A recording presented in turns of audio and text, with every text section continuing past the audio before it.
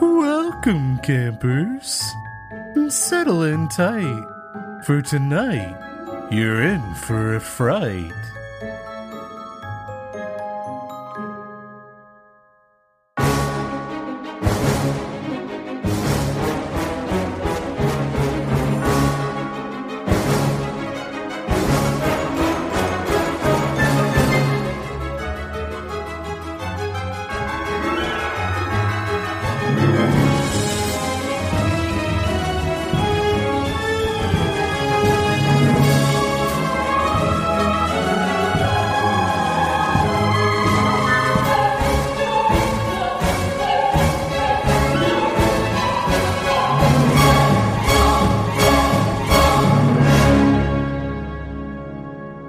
Campfire presents Friday Night Fright. Welcome, campers, to Friday Night Fright. We're your hosts. I'm Ryan. And I'm Jordan. Welcome. There's no catchphrase there. I'm gonna reuse the scream that I put in the beginning of the intro. She's like, ah! It's gonna be, and I'm Jordan. Ah! Nice. Yeah. I'm for it. Sweet. Dude, I'll be honest, I'm like, two things that I consumed today left me shook, for lack of a better term. Okay. So today was the big UAP Yep. talk in the Senate, right? And there were some fucking bombshells, some like legitimate bombshells. Yeah. From this David Grush fella. Like, there was a moment where they asked straight ahead if he had, in his experience, they ask if he knows anyone that has a knowledge of, or if he personally has knowledge of people being injured while reverse engineering legacy technology that was, established as non-human. Right. And he just like leans toward the microphone and adjusts it and says, yes. Just yes. Yeah. To a question like that. It's fucking wild. I mean, that's awesome. It's, man. There's definitely watch the highlights. If you watch the highlights of it, it's palatable, but watching the whole fucking thing is a little bit mind numbing. And that's coming from someone who used to watch C-SPAN recreationally. Like, I don't know what's wrong with you. Dude, it's a lot. I'm definitely out of practice watching like Senate hearings and stuff. Yeah. Because they're so dry and yeah. I mean, that's it, really. All the laws, like the chair recognizes the gentleman from North Dakota and all that shit that you have to get through before they can actually say anything. Right. Like, it is hard to watch the whole thing if you're not used to watching stuff like that. But like, if you just get the highlights, there are tons of people putting all the highlights out from it. And I mean, that's the wild. nice thing is you can just watch it and skip through all that shit too. Sure. Yeah. It's Yeah. But yeah, he confirmed that. He confirmed that like he knew specific information. Like, he basically said that along with recovered crafts, that there were non-human biologics recovered, which is also fucking nuts. Also to hear. Awesome. Yes. Yeah, but just like to hear this shit in such a formal setting. Yeah, I mean, in that type of setting, first of all, right? Yeah, I think we're one step closer. Like one step closer. When I watched it, it was like there's this weird thing. It's like I'm not sitting here. I'm not listening to a call in on Coast to Coast. Right. You know what I mean? Like, this is the real deal. This is the fucking Senate. Yeah. And you have elected officials asking like, hey bro, are aliens real or what? What's the deal with aliens? Like, it's so weird. But it's also, what a time to be alive. Yeah, it's pretty awesome. It really is. Like, little boy me and still little boy me now. It's just like, yes.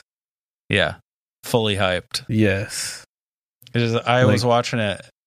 My wife and I were watching it, and I turned to her and I was like, look at the fucking world we live in. Like, after what we've all lived through the last, like, 3 or 4 years. Yeah. And the, like, economy's coming crashing down around us, and fucking the housing market's crazy, inflation's crazy. On top of all that, blow the whistle aliens. On it. Yeah, it's so I'm much. into it. It's I'm into it. It's wild. I mean, I just feel like in that type of formal setting, and that, like, I mean, legitimate, I just feel like we're one step closer to full disclosure. Yeah. I think, man, I don't know. I think we'll eventually see it. There's a lot of speculation about why this is happening when it's happening. Yeah. You know, of course, like, the ufology community goes hand in hand with conspiracy theories and all that stuff. But, like, there seems to be, or people are talking like there's some kind of timetable that's been established. Like, they're hinting about the idea that, like, they know they have until a certain period of time to get people comfortable with this idea. You know what I mean? I mean, we've been on the soft disclosure track for a while now. Yeah. I feel like it's time to just go balls deep. You think so? Oh yeah. I mean, I think I don't know. I think people are ready for it. I mean, the fact that, like, people can just brush it off and be like, oh yeah, you know, all right, whatever. I think people think they're ready for it. I don't know if they actually are. I'm ready. I think it's going, if it actually comes out that extraterrestrial living beings from other planets, like actual intelligent beings from other planets, have been and are visiting Earth. If that actually is confirmed, that's going to upend so much of our society. I know, it's going to be awesome. So much. Imagine how much effect that's going to have on, like, structured religion and shit like that. Sure. And it's going to be great. And that's the go-to, right? Like, people are like, it's going to destroy religion. But beyond that, dude, just like the idea that we are the top of the food chain is a huge part of how our society is built. Yeah. You know what I mean? It operates under the assumption that we are the most intelligent, most advanced species in existence. But we know that we're not. I mean, I know that we're not. Deep down in my heart of hearts and my feels of feels, I know we're not. Right, but society is built upon the idea that we are. Well, society will get over it. I hope so. I hope it gets over it nicely. I mean, what's going to happen? Like, the world's going to go into, like, full anarchy mode and just blow itself up? I don't know, man. A lot of established systems aren't going to function the way they used to. Like what? They just can't. They just, like, I don't know, one of them. It's just the idea that we're the top, right? That's a huge part of who we are and how we run things. Like, the way that we take care of the environment or fail to take care of the environment is, imagine how much that would shift if someone could tell us what to do. I mean, yeah, it'd be fantastic. You know what I mean? If they have good intentions, they could be fantastic. True, but I feel like at the same time, it might also help us collectively join together to prevent, like, the fall of, the destruction of Earth. Exactly. Yeah. I mean, to put it, I guess, as lightly as possible. But I feel like, I'm honestly, it could be very beneficial in that sense. I mean, yeah. Like, that sounds people nice. can get their shit together and be like, oh, this is actually something that we need to be focusing on. Or they're going to be like, aliens are going to come and take us away. Yeah. I mean, changes like that sound nice, but there's a reason that we've created our institutions in the way we have, that they change very slowly over time, right? So, like, imagine if aliens fucking drop down on the lawn of the White House tomorrow. Yeah. Right? That classic scene. It'd be awesome. And they're like, starting tomorrow, we're going to rearrange your institutions to promote caring for people and caring for your environment instead of caring for profit. And I am right there to back that up. Right. That sounds incredible, right? But it's the starting tomorrow thing that is the problem, because our economy would completely collapse immediately. Yeah, temporarily. It would.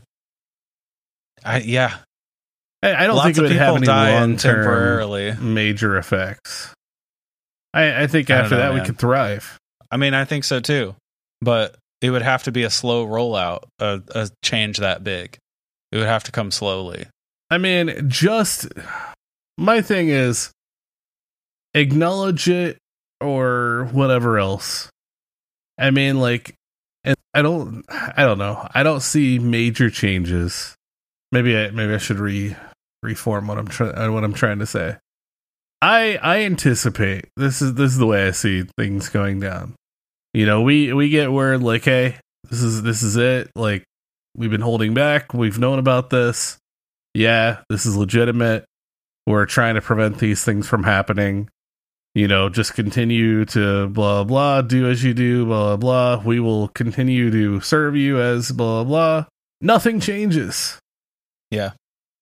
You know, nothing changes because you know damn well that they have been planning for some type of attack. I mean, again, granted, what was it back in the 80s when Reagan we brought it up, mentioned, you know, like, we have to plan for, like, otherworldly, you know, whatever. Sure. And I know it was kind of joking when he said it, but I also, like, there's got to be truth to that. I mean, he brought up aliens all the time, so... Yeah. He loved aliens. Like, I think that has been an ongoing thing, though. Like, preparations for that is, you know, we will come together as, like, multi-nations and stuff, and, you know, be able to be prepared for stuff like that. But also, at the same time, we also need to be open and not just go completely, like, hard as fuck. And, you know, because, I mean, we're not going to have... I don't know. Granted, I've never met an alien, so I can't say. Sure. You know, they none of them may like us, but I highly doubt that. Yeah. Yeah. I mean, what was could go either way, right? What was his name? Jared? Is that Jared the alien, the one that we had been quote unquote working with in the late 40s up until I think he eventually passed away or whatever. I have no idea what you're talking about. Ah, man, I'm gonna have to look it up now. I want to say it was Jared. The alien. Yeah, I don't know any Jared back the in alien. the crash, the Roswell crash. After that, we, you know, granted they had found several expired aliens.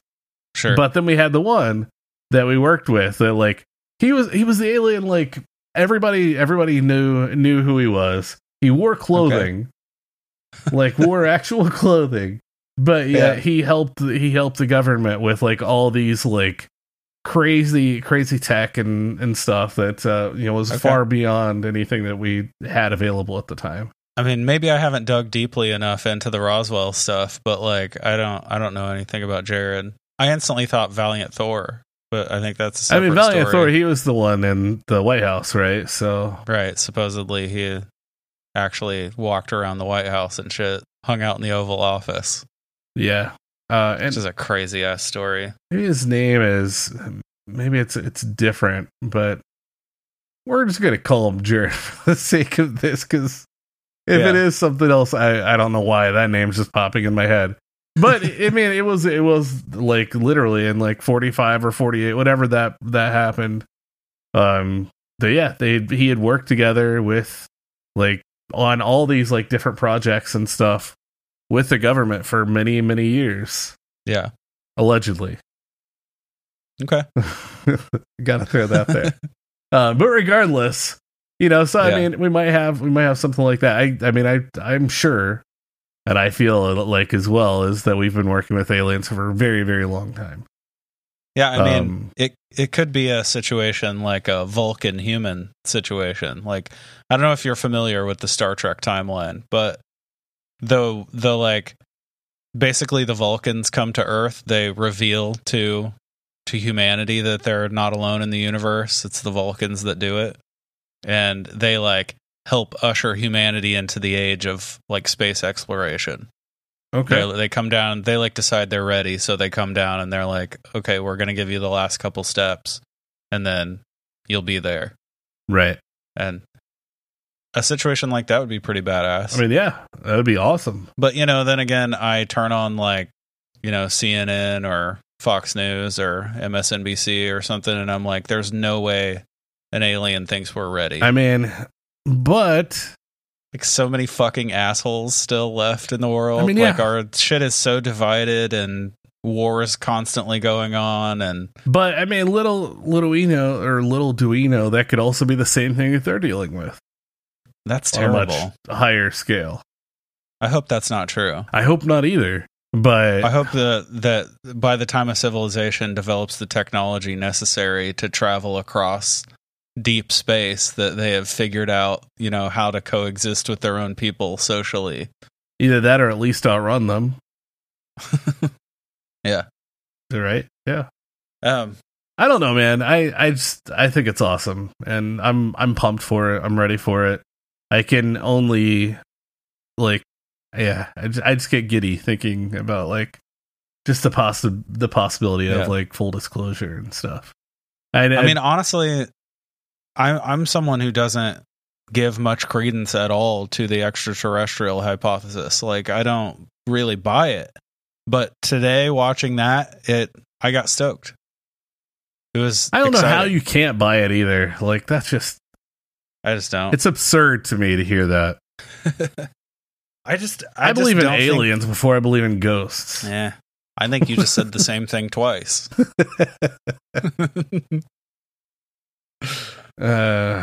Whatever. Yeah. I don't know. I just don't think that. I think the likelihood that a life form that evolved in a completely different biosphere would be anything out of any of these stories that people have told, I think it's a very small likelihood. It doesn't make sense. They got to be based on something though, right? Yeah, but it would be even the tiniest change in the evolutionary chain would completely alter everything. Yeah. It would. So I can't imagine if there is life on another planet, it would look like us from the neck down. You know what I mean? I don't know. I mean, I think it's definitely possible. There's obviously going to be adaptation and stuff like that. Changes to, or like biological changes to adapt to their surroundings in the area and stuff like that, which is going to cause some probably pretty big differences. Yeah. Massive differences. Even like a 2% change in gravity. And yeah. It would completely alter the way living beings evolved. Completely. So, or just a tiny shift in, the amount of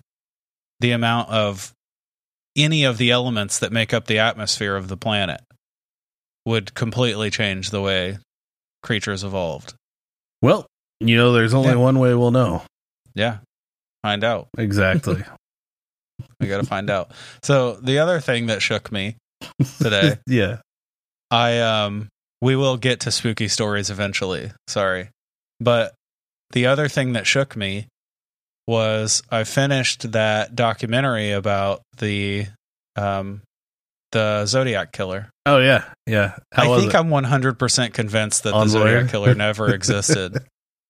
I need to check it out for sure. Yeah. It's actually only 2 parts. It's like each of them's like an hour and a half. Oh, that's not bad. I thought it was like a full mini-series, but it's really it's 2. But it's fucking convincing, dude. It really is. I'm now like I'm pretty much completely on board with the idea that like the first 4 letters were written by one person. The 20 28 that came after the fourth murder was a second person, at least. Yeah. One other person. I think the first, like, I don't want to give you a ton of spoilers, but it makes total sense that they were all separate incidents. Right. Committed, like crimes committed by separate people. I mean, like there's been that's been kind of an ongoing theory though for a while. I know I've seen that mentioned at least before reading into it. That some people thought that could be the case. See, I've just heard it like listed in a list of possible theories. Right. I've never heard anyone actually like get into it and try. I mean, that's gonna be the thing. Yeah, is actually getting into it for sure. Yep. And they do a damn good job. I mean, they end on a question mark, which you have to, right? Like, no one was there, like, that were hosting the show or writing the show. They weren't there, so they don't know. But, like, I'm pretty convinced. I don't think the Zodiac Killer existed. I'm going to say it. All right. I'm pretty sure especially the 28 letters that came after the fourth murder, I think that was just a way of propping up the story so that they could keep selling a shitload of newspapers. I mean, honestly, that sounds good. Yeah. And they had this interview with this fucking dude who was like a retired reporter, and he's like, "Oh no reporter would ever do that." And I'm like, who the fuck do you think you are? Like, as someone who researches cryptids in particular, right? Like, we have a long, illustrious history of newspapermen making shit up out of whole cloth to sell newspapers. Oh, we've talked about it numerous times. Just to sell a story is what it is. Yeah, I was telling my wife, here in America, we basically had a 15-year span from 1980 to 1995 where the news was actually reliable. Okay. Like, before 1980, we didn't really have modern fact checking, and people basically just printed whatever they felt like printing and threw it out there. It was a little earlier than that, but not much. Basically a 15. And then after 95, we had the 24-hour news cycle, and the news got split for left and right and completely unreliable after that, right? Like, so we had a 15-year chunk, basically our childhood, where you could turn on the news and it didn't matter what channel you picked. At 6 o'clock, they were going to tell you the same stuff happened. Yeah. You know what I mean? Yeah, it was across all of the news outlets. Yeah. Because that's what happened that day. Yeah. That's how the news was when we were kids. But now it's fucking, you have the conservative news and the liberal news. And depending on which one you pick, the world is a completely different place. True. It's fucking crazy. But, I mean, that's, you have to cater to all, right? I fucking guess. I guess you do now. I mean, we're an all-inclusive world now, so... Everyone with their own little reality tunnels. Exactly. They have to constantly be, have their bias confirmed over and over again with everything they read. Yeah. It's a sad state, Ryan. It's all right. You are important. Yeah.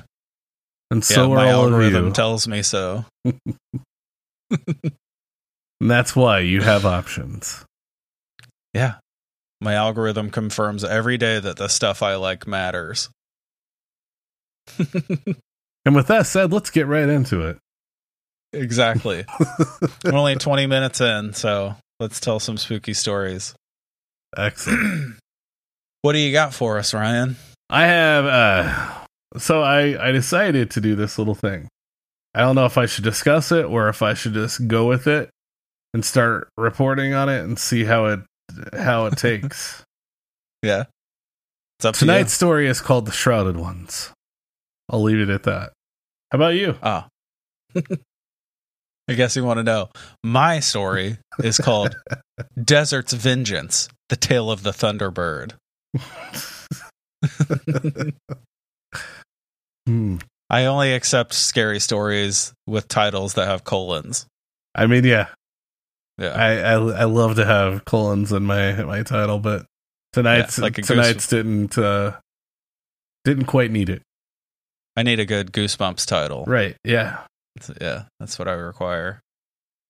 My story actually came based on a suggestion that Vuk from Tracing Owls made in our Discord. Nice. So, yeah, thanks to him.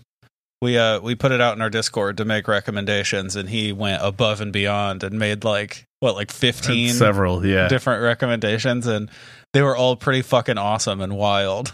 So, yeah, I was excited about this one. Sweet. Also, I do this thing sometimes where I pick up like a favorite book that I've read a bunch of times, and I'll just flip to a random page and read until I want to stop reading. And I did that with the book It recently. And it was the scene where Michael is being chased by Pennywise in the form of a Thunderbird through the forest. And it's a scene that never made it into the movie or the miniseries. There was a lot that never made it but in. it's a fucking fantastic scene in that, but it's terrifying. He like ends up taking shelter in a big storm drain, and it's scary as shit. I've been wanting to reread that book for a while, but just still haven't. It's so good, dude. It's but that scene had been stuck in my head for a couple weeks anyway, so when I saw that recommendation from Vuk, I was like, yep, Thunderbird. Sweet. Yeah. I'm here for it. That'll be good. Sweet. Mine is it's based off of an urban legend. Yeah. We'll see how she goes. I'm psyched. Okay. Well, you want to go first, or you want me to? Same time. Yep. Let's just both read our stories at the same time. Ready? 3. No, you can go first if you like. All right, I'll go first. Okay. Because if you're not first, you're last. I'm last. The Shrouded Ones. It was a misty autumn afternoon when a group of 4 friends, Mark, Emily, Alex, and Lily, arrived in the quaint town of Ravenbrook. Their fascination with urban legends and creepypastas had led them to seek out the chilling tale of the Shrouded Ones. As amateur paranormal investigators, they yearned to experience the thrill of exploring the enigmatic forest that enshrouded the town. Ravenbrook welcomed outsiders with cautious hospitality, but the townsfolk couldn't help but exchange knowing glances when they heard of the group's intentions. Everyone in the town had heard the story of the Shrouded Ones, and while some treated it as mere folklore, others harbored deep-seated fears of the malevolent entities that supposedly roamed the woods. The 4 friends settled into a rustic inn, their excitement growing with each passing hour. As dusk approached, they gathered around a table in the dimly lit common room, huddled together to plan their nocturnal adventure. Emily, the group's unofficial leader, spread out an old map that she had obtained from a local bookstore, which displayed the forest's twisting trails and hidden clearings. The map bore markings that indicated the supposed locations of the Shrouded One symbols, a trail of breadcrumbs left behind by those who had encountered their sinister entities. We'll start from here, Emily pointed to a spot on the map. This is where the first reported sighting of the Shrouded Ones occurred. Lily shivered, her eyes wide with anticipation and anxiety. Are we really going to do this? I mean, what if the legend is true? Alex chuckled, trying to mask his own unease. Come on, Lil. It's just a story. People like getting scared. It's all in good fun. Lil needs to get it together. She's a fucking paranormal investigator. I like Lil. Jeez. You gotta have balls to do it. I mean, not balls. You gotta have guts to do it. You gotta have something to do it. Right, exactly. You gotta have a little chutzpah. Yeah, you'll call it that. Yeah. Mark nodded in agreement. He's right. And think about the views we'll get on our YouTube channel. This could be the video that goes viral. See? Mark's got the right idea. Exactly. He knows. You gotta do it for the views. He's handling the business side. Yeah. Yeah. Though her friends tried to reassure her, Lily couldn't shake the feeling of being watched. The inn's walls seemed to press in, and she had an uncanny sense that unseen eyes followed their every move. Lil was having a panic attack. That's most likely what was going on there. Yeah. But yeah, she couldn't shake that feeling of being watched. I almost said unwatched. We don't want to see you. What a modern tragedy. I feel unwatched. I resonate with that so much. I've made some posts on Instagram that have felt terribly unwatched. So I know that feeling. I mean, you should never get upset about posting things and I guess everyone leaving them unwatched. It's social media. I mean, come on, bud. Unless you're trying to make a podcast popular, you know what I mean? Then there's a little disappointment. I mean, you gotta admit, sometimes you just want that attention. Yeah, of course. Exactly. Yeah. That's why we all do this. Exactly. She brushed it off as nerves and reluctantly joined in laughter, convincing herself that it was all just a thrilling adventure. As night descended upon Ravenbrook, the forest outside the town's borders seemed to beckon with an eerie allure. The moon was hidden behind a blanket of clouds, casting the town and its surroundings into inky darkness. We've heard inky darkness in another one of these, and I love it. I don't know. Oh, yeah. Yeah, I do. It's a good one. This was the perfect time to venture into the woods, as per the legend of the Shrouded Ones. Equipped with flashlights, cameras, and audio recorders, the four friends set out, their excitement mingling with trepidation. Each step they took into the forest amplified the feeling of being watched. Again, remember your last story about the girl? Yes. She couldn't help the feeling of being watched. Yeah, that's a big part of these experiences. Honestly, like, yeah, it's a weird feeling. There's a term for it. It's we're being watched. God, I wish I could remember. But there's a term for that feeling you get, especially in the forest, like you're being watched, and it's like you really can feel it. It's weird. I just suffer from unwatched syndrome. You just don't go in the forest enough. Not that I spend a whole lot of time there. Yeah, well, that's fair. The rustling of leaves and distant nocturnal sounds sent shivers down their spines. Are you sure we're going the right way? Emily asked, her voice tinged with uncertainty as she referred to the map. I'm positive. We just need to keep following this trail, Mark replied, his eyes darting nervously around the darkened forest. Damn. Mark with the business and the cartography. Well, yeah. He's a double threat knows so what he's far. Doing. If he can tap dance, he's a shoo-in. Tap dance, sing, rub his belly, and scratch his head or something. Pat his belly and rub his head. I don't know, one of them. Yeah. The deeper they ventured, the denser the shadows became. The forest seemed to swallow the light from their flashlights, making visibility difficult. Each time one of them thought they caught a glimpse of something moving between the trees, it vanished without a trace. Emily stopped suddenly, holding up a hand to halt the others. Listen. Hey, listen. Did you hear that? They fell silent, straining their ears to catch any sound over the pounding of their hearts. A soft, eerie whisper seemed to echo through the trees, too faint to make out any distant words. Alex swallowed hard, glancing around. It's probably just the wind playing tricks on us. No, I heard something too, Lily said, her voice trembling. Let's keep going. The symbols should just be ahead. Pushing forward, they soon came upon the first of the mysterious symbols, etched into the bark of a gnarled tree. The symbol resembled an elongated eye with intricate patterns surrounding it, and it matched the descriptions they had read about in their research. Excitedly, Emily began documenting their findings with their camera, capturing both the symbol and the surrounding area. As she focused on the tree, the sense of foreboding washed over her.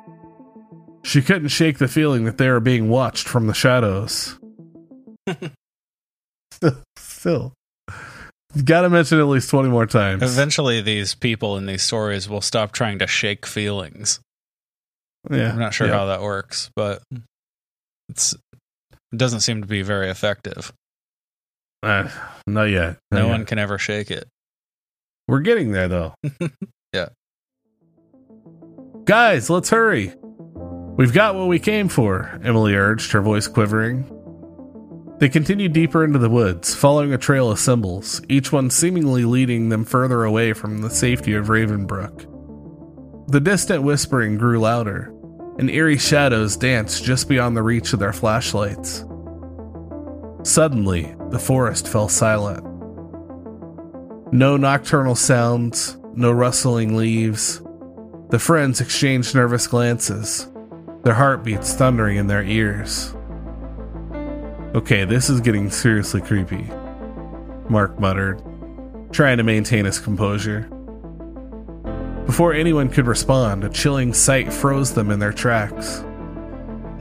A pair of glowing, amber eyes appeared amidst the darkness, staring at them from a distance. It's just an animal, right? Lily whispered, her voice barely audible. But the glowing eyes didn't move like an ordinary animal. They seemed to float, suspended in the air, growing closer and closer with each passing moment. Panic surged through the group and they turned to flee back the way they came. But their path was blocked by a wall of impenetrable darkness. The Shrouded Ones had surrounded them, and their eerie telepathic whispers filled the minds of the terrified friends. You have intruded upon our domain, the telepathic voices echoed, each word dripping with malevolence. Now you shall become one with the shadows. The Shrouded Ones closed in on the terrified group, their sinister presence almost suffocating.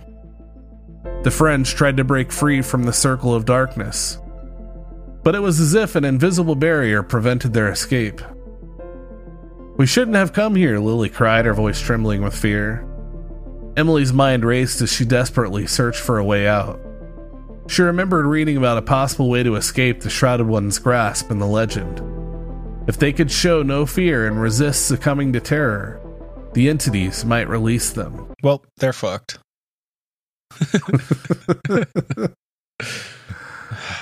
Maybe just a little bit. They should not have brought Lil. Her voice is always trembling with fear. Yeah, this is Lil, all right? Constant trembling. Yeah, she's always trembling. Also, by definition, a telepathic voice could not echo. Just saying. Just putting that out there. It could, yeah, you're right, yeah. But still. Is it bouncing off the inside of your skull? I don't know. Maybe they hear it as if it's like echoing. Yeah. Who knows? Stay strong. Don't let fear control you, Emily shouted to her friends, trying to bolster their resolve. And other t-shirts.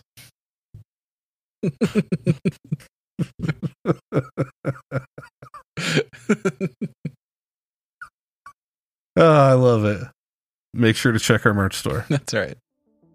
The Shrouded Ones, intrigued by their defiance, intensified their telepathic assault. The friends were bombarded with nightmarish images, visions of their deepest fears brought to life. Each terrifying scene aimed to break their spirits, but the group clung to one another for support, trying to stand firm against the onslaught. Time seemed to lose all meaning as the friends battled against the malevolent entities. It was an internal struggle as much as a physical one, as they fought to maintain their sanity and resilience in the face of unimaginable horror. Just when it seemed they couldn't endure any longer, the whispers and visions abruptly ceased. The wall of darkness dissolved, releasing the group from its suffocating grip. The Shrouded Ones had vanished. You know what this reminds me of? What's that? This reminds me of, like, I picture the group of 4 friends in the middle of the woods, just like cosplaying this. You know, like it reminds me of the like wizard battles back in the day between LARPing. Like, between like Aleister Crowley and other people in the Golden Dawn, where they're just like standing there, just like thinking mean things at each other, and the other one's like, "Oh no, oh," like, yeah. Oh, that'd be great.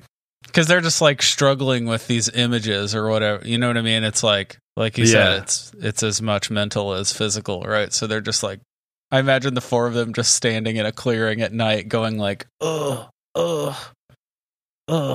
holding their heads. Like, I think it'd be awesome. It would look so silly if you were like flying a drone over and just watching them.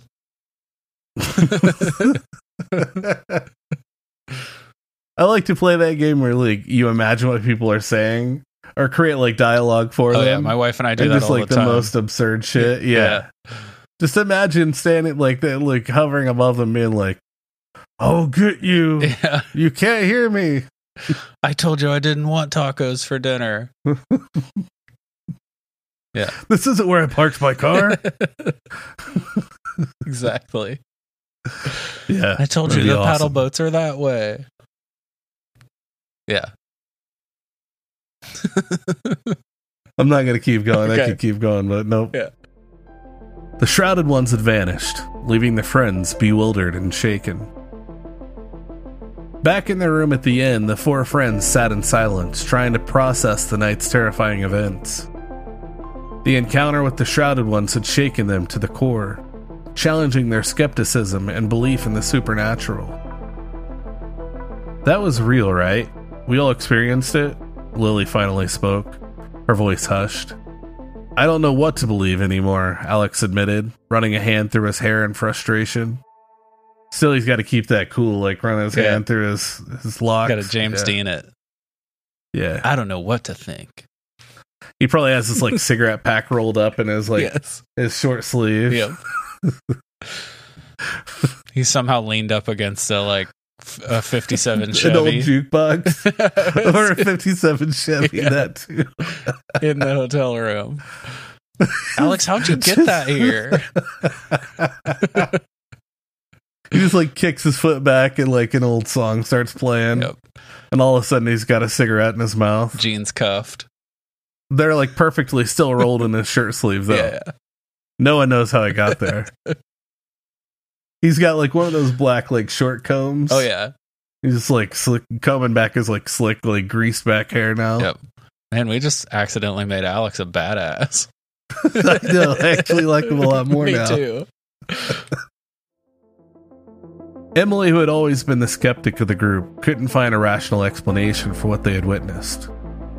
The legend of the Shrouded Ones had taken on a new level of reality, leaving her questioning everything she thought she knew.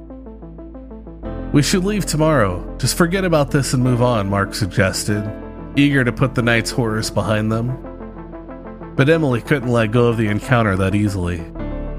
Despite the fear and uncertainty, she felt an unyielding obsession to uncover the truth behind the Shrouded Ones.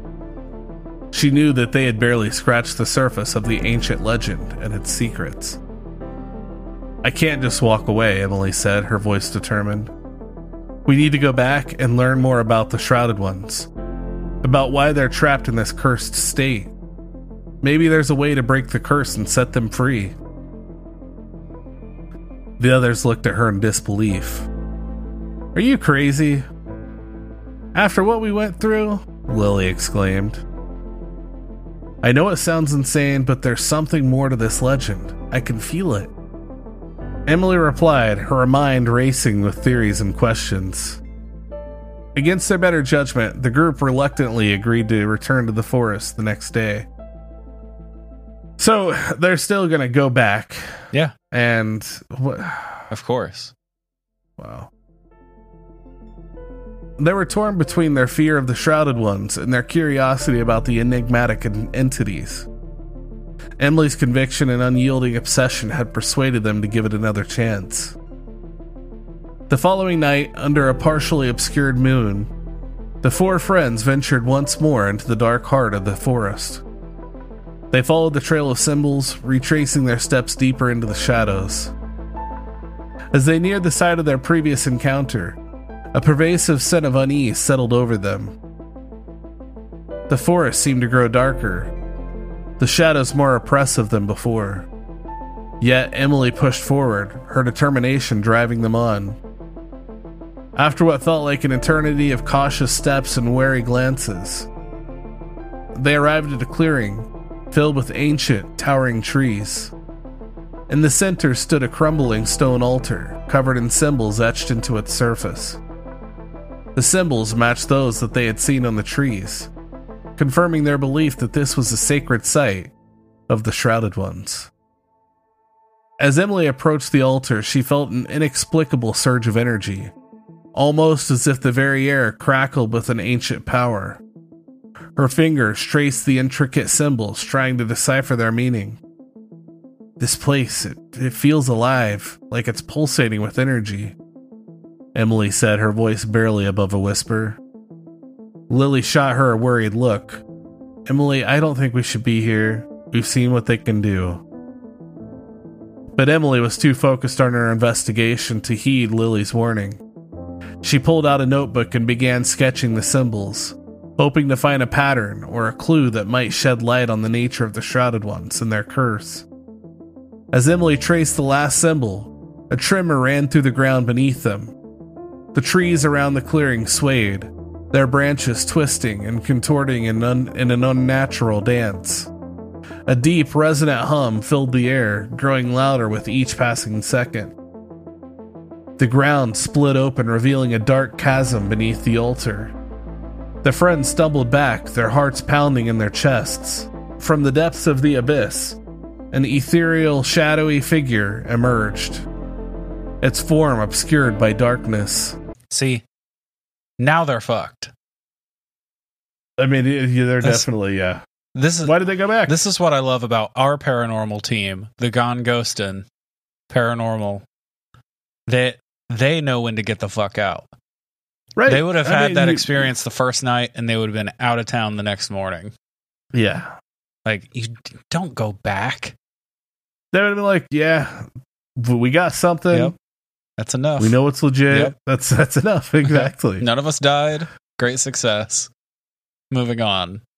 Like, why? Why? Dummies. It's one of them, Alex gasped, his eyes wide with terror. The figure floated above the altar, its eyes glowing with an eerie light. Without speaking, it projected its telepathic whispers into their minds once more. You dare return to this sacred place, the voice echoed in their heads. Emily gathered her courage and stepped forward, determined to find the answers. We mean no harm. We seek to understand your curse, and, if possible, find a way to break it. And could we, do a selfie on Instagram? Say cheeseburger! Cheeseburger! Fucking ridiculous. The figure's glowing eyes seemed to study Emily for a moment, as if assessing her sincerity.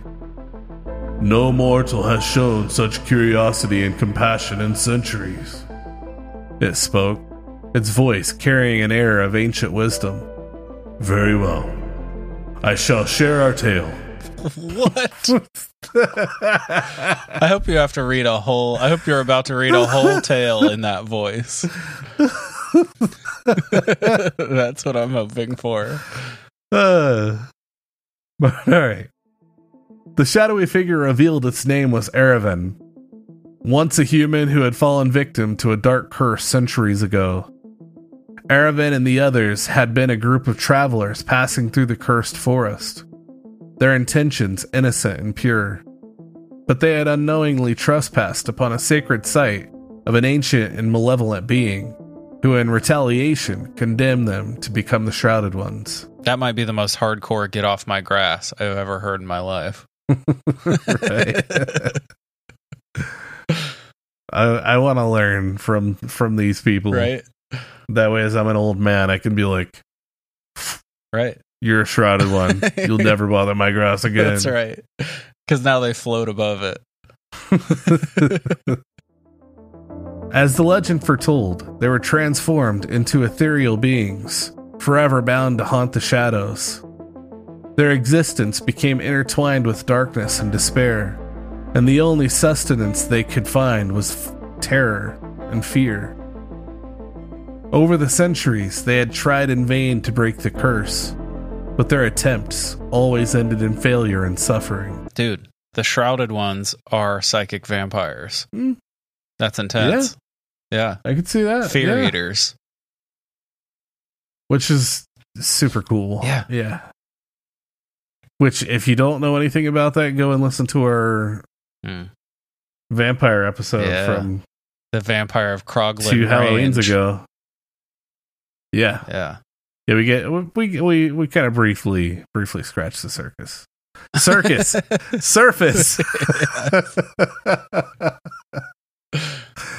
We briefly scratched the surface. For sure.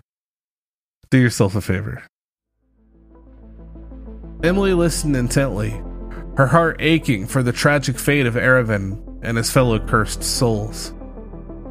She asked if there was any way to lift the curse, to which Erevan replied that the only hope for redemption lay in an ancient artifact hidden deep within the heart of the cursed forest. The Reliquary of Souls, Erevan explained. Legend speaks of a powerful artifact that can free us from this cursed existence. Jesus, is this a trilogy? Oh, what is happening? They're opening up a whole new main quest line. I mean, yeah, but they're towards the end. Okay. They're towards the end, I think. But the path to the Reliquary is treacherous, and few who have sought it have returned. Emily glanced at her friends, knowing the danger that lay ahead, but she couldn't ignore the opportunity to bring an end to the suffering of the Shrouded Ones. We will find the Reliquary and break the curse, Emily vowed, her resolve unwavering. Erevan looked at her with a mix of gratitude and sadness. If you choose this path, know that the journey will test your courage and strength. The forest guards its secrets fiercely, and not all who enter will leave unscathed. Emily nodded, acknowledging the risks. The group understood that their quest would be perilous, but they were driven by compassion and a desire to bring an end to the malevolent curse that haunted the Shrouded Ones. This is above and beyond, man. I figured, when they found out, they would just, go back to Portland and start a 501c3, They should have. Just, get some charity going. Maybe get them a GoFundMe. Go out there, start, do a meet and greet. Yeah. Yeah. But, apparently these young, brand new paranormal investigators are about to venture below the haunted forest into the bowels of the earth to find an ancient artifact. Yep. Jesus. As they set forth on their new mission, Emily knew that their encounter with the Shrouded Ones was just the beginning. The legend had become their reality, and they were determined to face the shadows head on, seeking answers and redemption in the heart of the cursed forest. Damn. I'm looking forward to part 2. We'll have to bring her back. All jokes aside, this is based off an urban legend that's pretty fucking scary. The whole concept is pretty scary. Yeah. Just I think a living source cool to that feeling of being watched. You know what I mean? Right. Yeah. That's pretty creepy. That was a fun story. I like that. Yeah, it was kind of absurd. Yeah, but of course. It took the legend and built a very AI story about it. You know what I mean? Where it goes a little farther than you would ever choose to go. Right, but it's also this is kind of silly. I like, of course, I like hearing about the backstory and what happened to Erevan and his buddies. But also, the fact that she's we want to help you. And he's like, okay. All right, well, that's fine. And before that, he's like, you blah, blah, blah, dur. And she's like, no, but listen. He's like, got me. All right. Fucking deal. Yeah, it is. For brevity's sake, right? They couldn't have a 2-page back and forth where she convinces him to allow them to be helpful. But but this is what I don't like, the humanizing the monster in these stories. It's weird. Yeah. See, and that seems to be like the path that it always goes, though. Yeah. Which I want him to just be like, no. Yeah. And then just like murders every one of them. Just rip them apart. Exactly. And I want it to be like gruesome, like nasty, gory, just limbs, guts, brains. Yeah. An eyeball here. If you're into that a sister's leg there, brother's head, you know. If you're into that type of shit, go back and listen to our Dogman episode. That one got pretty fucking gnarly. We're going to find multiple more ways to plug old episodes in this episode, I think. Yeah, definitely. All right, well, let's move on. Yeah. What was your 2-part title? My story is called Desert's Vengeance, The Tale of the Thunderbird. It should just be like a Thunderbird story. That's like if it was a Pixar movie. I know. You ready for it? I want to. I'm ready. You want a Pixar I'm Thunderbird? ready. I'm also. I'm actually going to make a Pixar Thunderbird right quick as you told us. Okay. Fantastic bundle of joy we have coming up for us. We'll post it on Instagram. The Pixar Thunderbird. Yeah. Okay. Yeah, for sure. All right. Desert's Vengeance, The Tale of the Thunderbird. The desert stretched out before him, like an endless sea of sand and despair. The sun, a relentless inferno in the cloudless sky, cast its merciless rays upon the arid land, scorching everything in its path. Sweat trickled down John's brow as he trudged forward, his canteen almost empty, and his hope dwindling with each step. John Tanner was a seasoned explorer, known for his daring expeditions into the world's most unforgiving terrains. But this time, he had outdone himself by venturing into the heart of the forbidding desert, a place where even the most experienced travelers feared to tread. He was on a quest for fame and glory, driven by the legends that spoke of the mythical Thunderbird, a creature said to possess immense power and guard the secrets of the desert. His guide, an old nomad named Hassan, had warned him against pursuing such a treacherous endeavor. The Thunderbird is no mere tale, Hassan had cautioned in his raspy voice. It is the guardian of the desert, and those who disturb its domain will face its wrath. But John's thirst for adventure had overpowered the voice of reason, and now he found himself alone in the vast wasteland, far away from society, with only his stubborn determination to guide him. With the sun descending toward the horizon, John sought shelter in the lee of a dune, hoping to rest and regain his strength before continuing his journey. The air was filled with a haunting stillness, and the only sound that accompanied him was the soft whisper of the sand, carried by the scorching winds. Nightfall brought no relief from the desert's oppressive heat, and John found sleep elusive. Resting under the moon's pale glow, he wondered if he was being watched, haunted by the tales of the Thunderbird, whose eyes were said to glow like embers in the darkness. As the hours passed, John's exhaustion got the better of him, and he drifted into an uneasy slumber. His dreams were tormented by visions of immense wings casting dark shadows upon the dunes, and piercing eyes that seemed to penetrate his very soul. With a start, he awoke to the sound of a distant thunderclap. Confused, he looked around, but the sky above him was clear, devoid of any clouds. The noise persisted, growing louder and more menacing with each passing moment.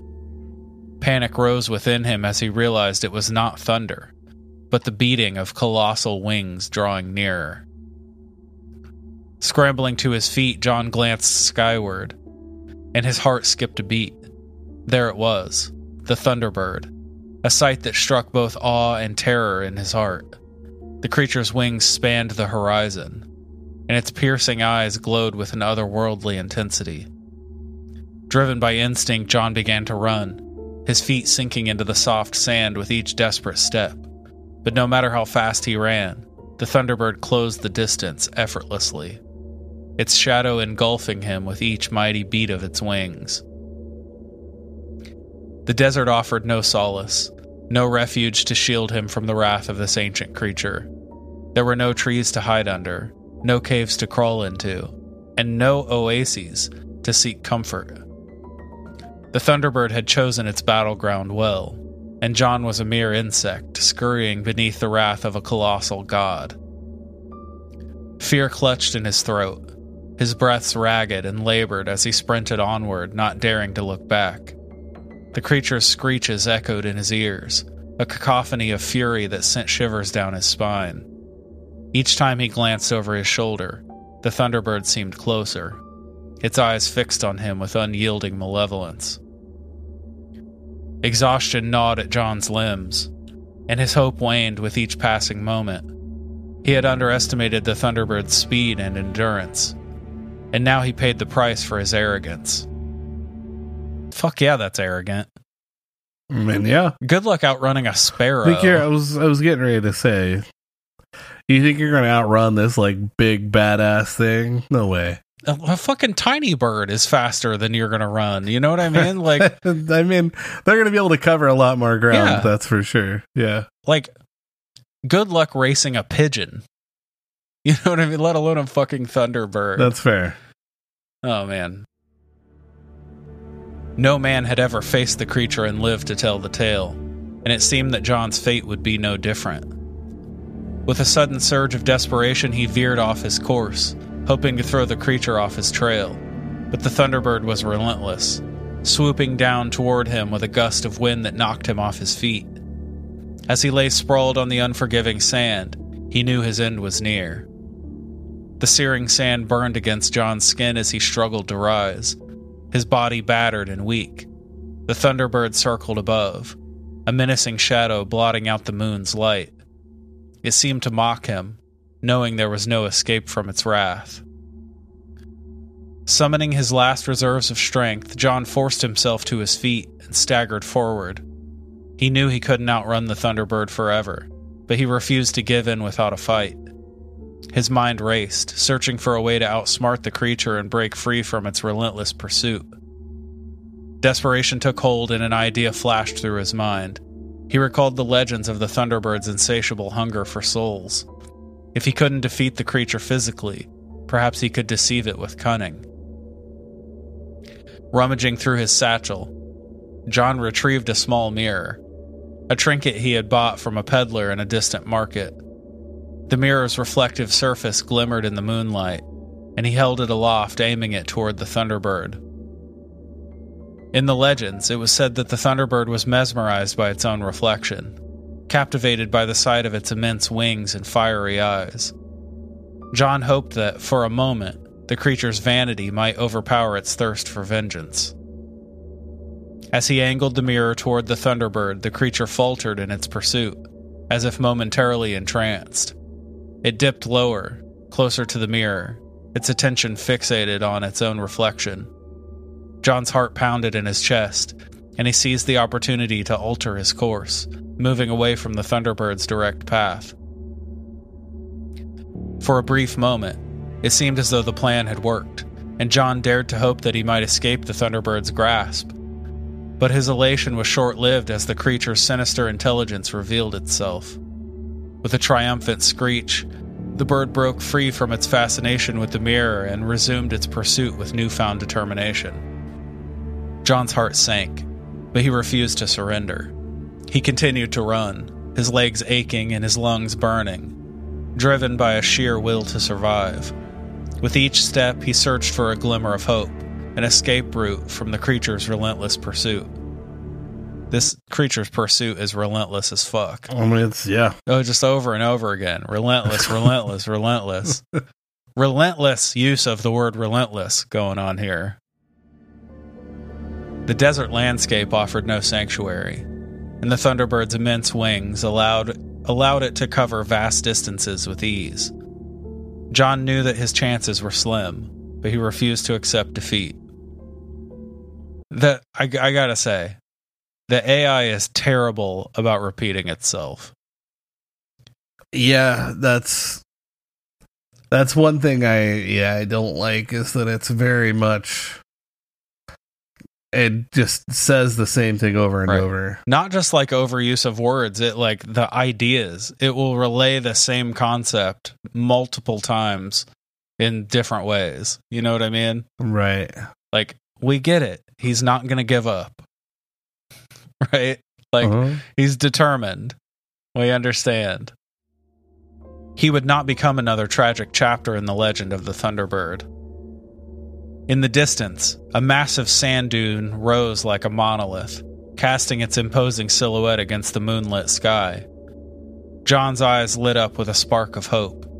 The dune's steep slope could be his salvation.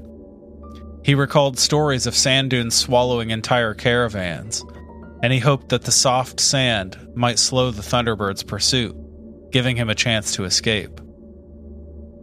With renewed determination, John altered his course toward the towering dune. The Thunderbird, sensing his plan, intensified its pursuit, closing the gap between them with terrifying speed.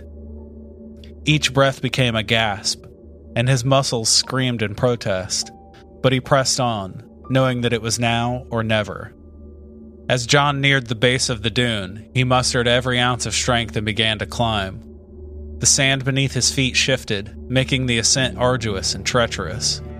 He risked a glance over his shoulder and saw the Thunderbird descending, its eyes ablaze with fury. The summit seemed impossibly distant, and John's hope began to wane, but he couldn't give up. Not now. I mean, no. Definitely not. No giving up. He refused to let fear dictate his fate. Pushing forward, he scrambled up the shifting sands, his hands gripping at the grains, his heart pounding in his ears. The Thunderbird drew nearer, its shadow growing larger, its screeches reverberating through the desert air. John's breaths became shallow, and his limbs threatened to give way, but he refused to yield. Can't give up. With an almost primal resolve, he reached the top of the dune and stumbled over to the other side. As he descended the slope of the dune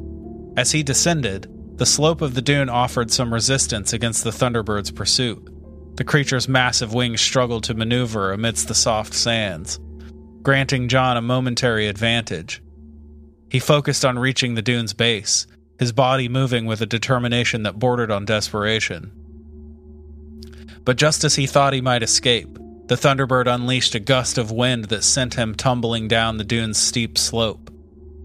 Dang. Right? The fucking... Oh, what's that attack that Pidgey does? And like where it just bats its wings and sends the... Mm-hmm. Yeah. Basically that. Yeah, that'd be gnarly. Right? Dazed and disoriented, John landed in a heap at the foot of the dune, his body battered and bruised. He struggled to get up, but his strength was ebbing away. The Thunderbird descended upon him, its talons poised to deliver a final blow. In that moment of despair, a gust of wind rose from the desert floor, whipping sand around John's prone form. As the sand enveloped him, he felt a strange sensation, as though the desert itself was rising up to protect him. No one ever fucking dies in these stories. I mean, no, they're too nice. Maybe, yeah. Maybe we need to just start being very particular, and when we do like the AI, the prompt, yeah, to be like, make sure main character dies a gruesome death. Yeah, right. Okay, just add some flavor. I mean, come on. Yeah, because the AI always puts in some crazy left turn at the last minute to make the person survive. They survived, and they went on to tell their tale, and the whole town cheered. Yeah. Spoiler, if you're unaware of the fact that we've been doing this for a while, and like it's a running theme with these AI stories. In the midst of the swirling sands, a surreal stillness settled over John. Time seemed to slow, and he felt an inexplicable connection with the desert around him. It was as if the very essence of the arid land had risen to defend its intruder against the wrath of the Thunderbird. The Thunderbird's eyes flared with rage as it descended. But to its bewilderment, the sands rose and twisted, forming a protective barrier around John. The creature's colossal wings beat against the powerful winds of the desert, but it was as if an invisible force held it at bay. Confounded by the unexpected turn of events, the Thunderbird emitted a furious screech, attempting to overpower the resistance it encountered. Yet the desert's vengeance proved too formidable, and the creature's malevolent cries were absorbed by the dunes.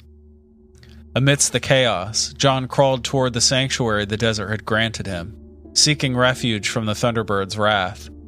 The sands encircled him like a protective cocoon, shielding him from the creature's menacing gaze. It was a sight beyond comprehension, the dance between the Thunderbird's fury and the desert's tenacity. As the dust settled and the wind subsided, the Thunderbird finally conceded defeat. With one last scornful glare, it ascended into the night sky, disappearing beyond the horizon. The desert had won the battle, defending its domain and sparing John's life. I like that final scornful glare. Yeah, right. But John was just so determined the whole time. All right. All right, we're almost through. You ready? Yeah, let's do it. Exhausted and bewildered, John emerged from the sands, his body covered in a fine layer of desert dust. He marveled at the surreal event that had just unfolded, struggling to grasp the reality of what had transpired. In the distance, a faint glow caught his eye. Drawn by an inexplicable pull, he stumbled toward the ethereal light.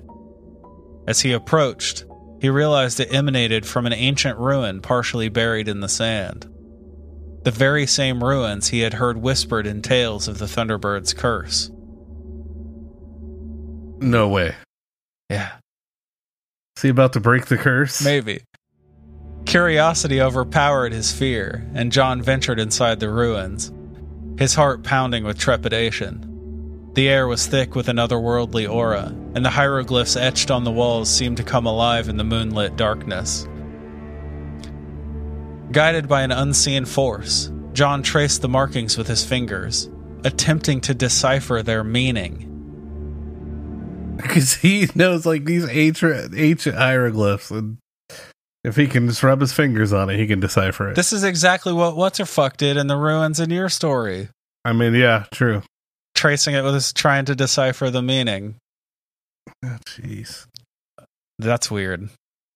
They always seem, I don't know. We have lots of overlap in our stories unintentionally. Definitely do. Yeah, it's strange. The story they told was one of ancient rituals and offerings made to appease the Thunderbird, a plea for forgiveness and the restoration of balance to the desert. With each passing moment, a profound realization dawned upon him. The curse of the Thunderbird wasn't merely a tale of malevolence, it was a cautionary tale, a testament to the desert's guardianship and the consequences of violating its sanctity. In that solemn chamber, John made a vow. He pledged to respect the desert and its secrets, to never again seek to exploit its mysteries for personal gain. He understood that he had come perilously close to meeting his end, and he knew he had been granted a second chance, one that should not be taken lightly. Leaving the ruins, John emerged into the cool night air, the desert stretching out before him, both mystical and unforgiving. He now saw the landscape with new eyes, humbled by its power and mystery. He knew he had to return to civilization, to share his tale and warn others of the Thunderbird's curse. As dawn broke, John set out on his journey back, a changed man. He traveled with a newfound respect for the land and its enigmatic guardian. The desert seemed to whisper its approval, the sands offering a safe passage through the treacherous terrain. Days turned into weeks, and eventually he arrived at the outskirts of a bustling town. Word of his miraculous encounter with the Thunderbird had already spread, and people gathered to hear his harrowing tale. Some scoffed at the notion of a mythical creature protecting the desert, but others heeded his words, mindful of the desert's unforeseen forces.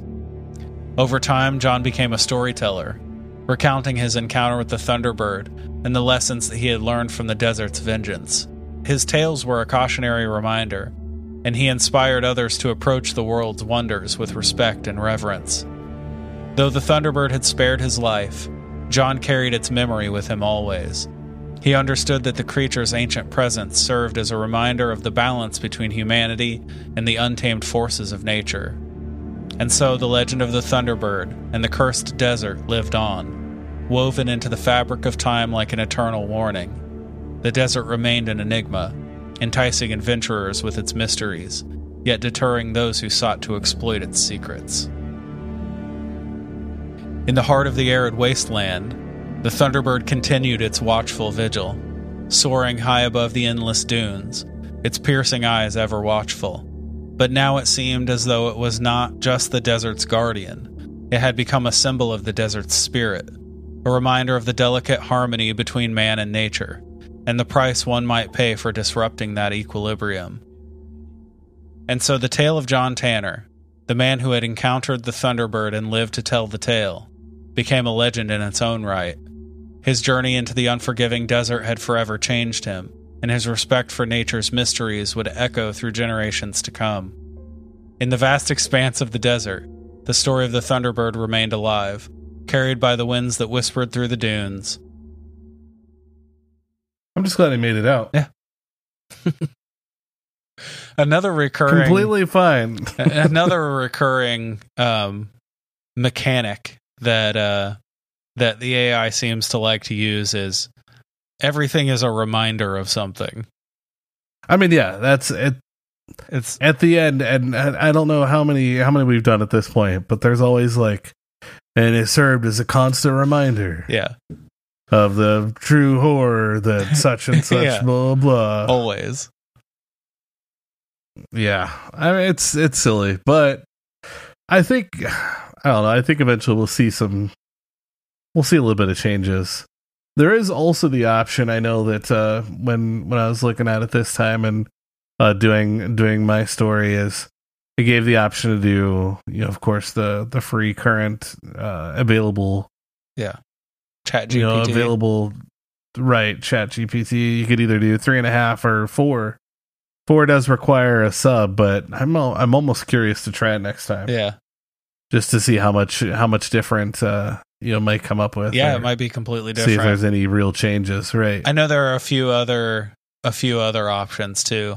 I thought about trying some of the other ones. Yeah. But, yeah. I have a hard time straying away from ChatGPT just because I know there's a lot of those others that are just like not really very useful. Yeah. They're not as, a lot of them aren't as good. Right. But yeah, I might experiment with some other ones. See what I can get out of it. I mean, it'd be worth it. I would love to hear a story that's actually dark. Right. Yeah. Not so, not always like positive. Yeah. Yeah, for sure. Granted, I mean, like even the one that we talked about before, the Shrouded Ones. Yeah. Like just the way that that was all set up, and just I'm just again with him being like, yeah, I'll tell you my story, and being all just like, I want more than that. Yeah. I want some real meat to it, and not such a happy story. Not such a simple resolution, right? Right, yeah. Exactly. Yeah, agreed. But we'll see. Maybe we'll return to part 2 of that one and see if I can get more out of it. Yeah. I mean, I could at least like suggest all the characters die. Yeah. I mean, see how that goes. I would have, had the Thunderbird like swooping down and like tearing John's arms off and shit. So that would be awesome. Right. Yeah. I certainly I never would have thought to have the spirit of the desert rise up and protect him. You know what I mean? Yeah. I like it though. I mean, the Thunderbird is a very like mystical being. It's tied to a lot of like ancient, I don't know if ancient's the right word, but a lot of very old like mysticism and Native American legend. So yeah, It's basically considered, I think, like a nature spirit, right? That's fair. That's fair. Yeah. Oh, cool. This was good. I like the stories. Yeah, I just love the AI. I mean, despite there's problems, but despite that, I really enjoy the AI stories. I think it's a lot of fun. Yeah, agreed. It's cool to see it like progress too, because as much like fun as we poke at it, the stories have gotten tremendously better. Oh, they started. Yeah, I agree. From the first couple, it was. I mean, they weren't very great, but I think there's like now it's gaining a lot of actual kind of background. It's gaining a lot of depth and stuff like that, which really helps. And I also love that like how descriptive it's becoming, and whereas the first couple ones were not overly descriptive, right? They were like fairy tale templates, right? Basically, how they started, and this kind of paints like a whole scene and everything, and it's pretty awesome. I've enjoyed it. Friday Night Fright 13, same lucky number 13, lucky 13. Yeah. All right. Well, I think that's gonna do it. Yeah. We'll just leave it there. Sure, right there. Right there. Right there. Well, see you later. Bye.